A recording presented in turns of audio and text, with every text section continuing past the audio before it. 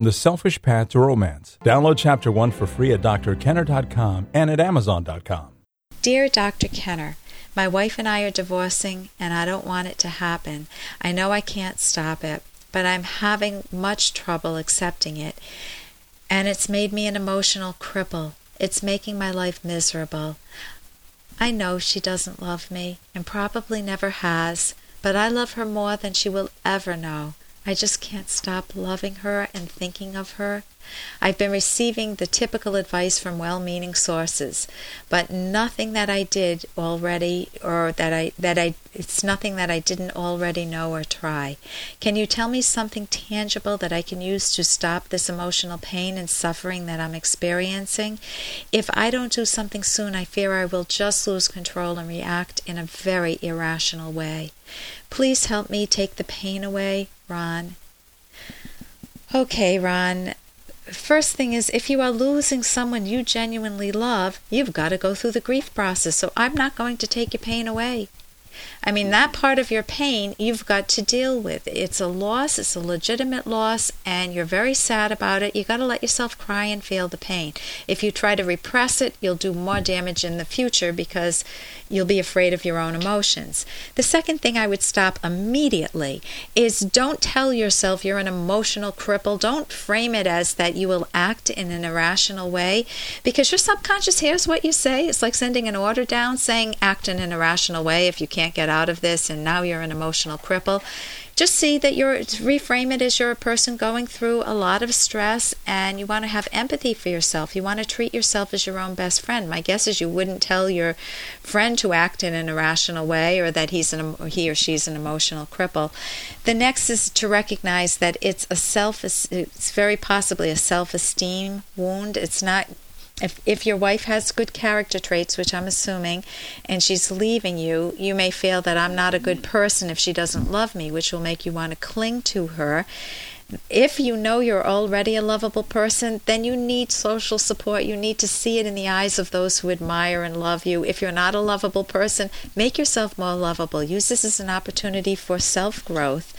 And also, you wouldn't want your wife to stay with you. If she genuinely doesn't love you and she hung around, she would be resentful of you. You would know that you were an object of pity, and that's not going to help anyone.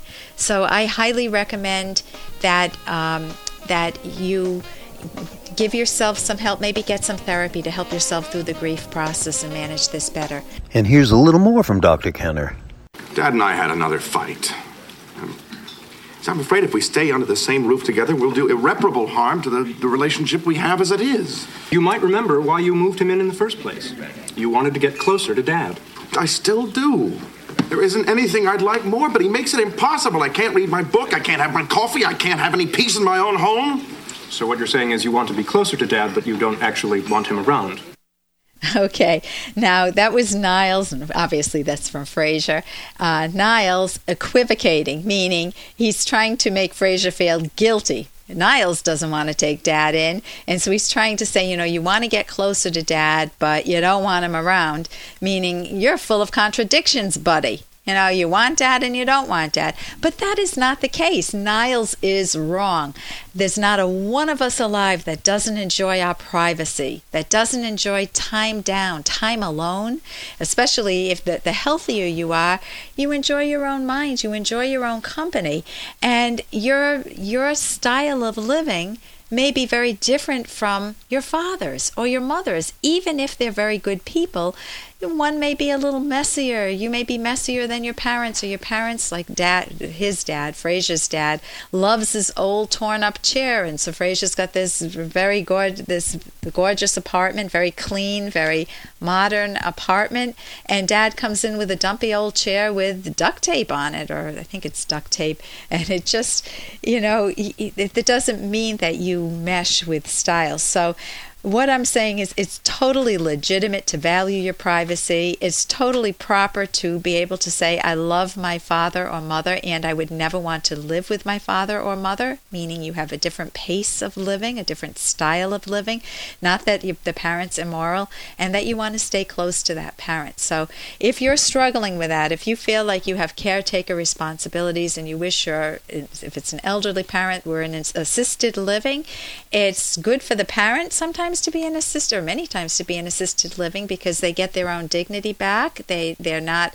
barging in and living off their children. If they want to live off their children and ruin their lives the way their children ruin their lives, then I wouldn't go for that. I don't think that's right. I don't think anybody has a right to be an unwanted burden on somebody else, unless you have very young kids. If you're a parent and you have kids and you don't want your kids because they have bad character traits, then you obviously need therapy, and family therapy I would recommend there.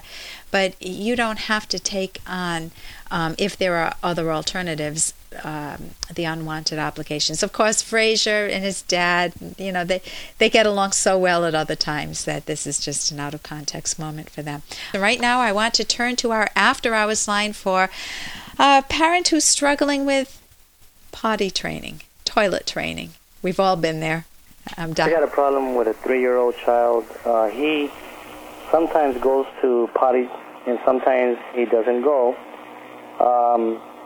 What could be the problem? We do all kinds of things and to try to get him to go, but he does it one day and then another day he does it on the floor. What could be causing this? Okay. When you're talking about potty training, first you want to rule out any mechanical problems, which are doubtful that there are mechanical problems, but you can talk to the pediatrician and see if he's in good working order, if all his parts are working well. Then what it could be is anxiety or anger, any emotions. Kids and parents get into power struggles over potty training. Parents, as you say, do all kinds of things, but you didn't name what you do. Sometimes they try to bribe, and when bribing doesn't work, they get angry, then they get frustrated. I mean, if you have poops on the floor, you can be really frustrated if you're late for a doctor's appointment, or you're late for getting to some event that you want to go to. And if the kid's doing it, if you can belittle the kid, which makes the kid more anxious, which makes him do it more likely than not, or he may get angry at you because you're belittling him, and then you enhance the problem rather than diminish it.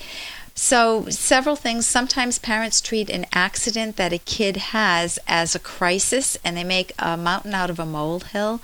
You don't want to do that. Sometimes kids have been traumatized, and actually it's a cry for help for kids.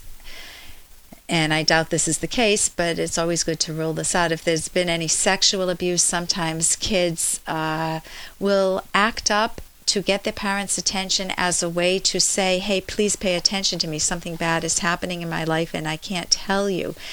Sexual perpetrators often try to keep the kids silenced by either bribery or threats. If it's just anger, and you may be angry back with him and you feel a power struggling developing, then you want to get the book How to Talk So Kids Will Listen, and Listen So Kids Will Talk, which is on my website. And it helps you avoid all those power struggles and to work with your child to help them. You respect their mind. You don't try to force their mind. You don't try to humiliate them. You don't make it a big crisis, but you do set boundaries. You're not one of those parents who are like doormats and you let your kids walk all over you. And that book will give you a lot of good tips. Again, that's on my website, drkenner.com. It's by Adele Faber and Elaine Maslish.